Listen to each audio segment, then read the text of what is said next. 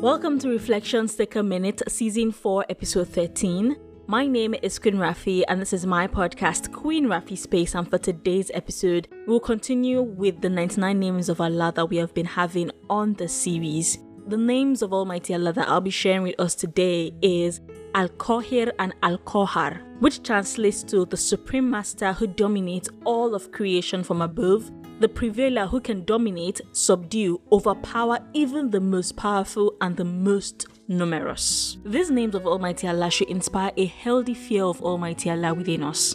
This healthy fear of Almighty Allah should come from the awe that we have for His complete power over us, and also the fear that should keep us in check and make us keen to avoid His displeasure.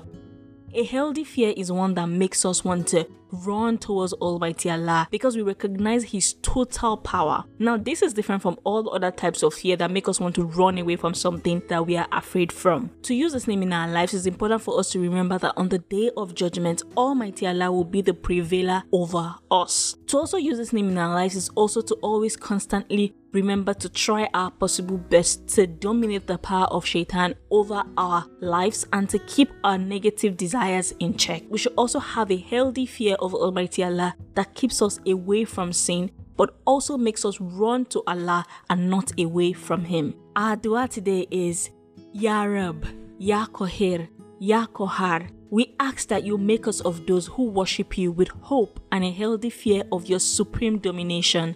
And we ask that you save us from oppressing others openly or in secret, lest we incur your oppression over us. Ameen. Make sure you have yourself a really good day, and thanks for listening.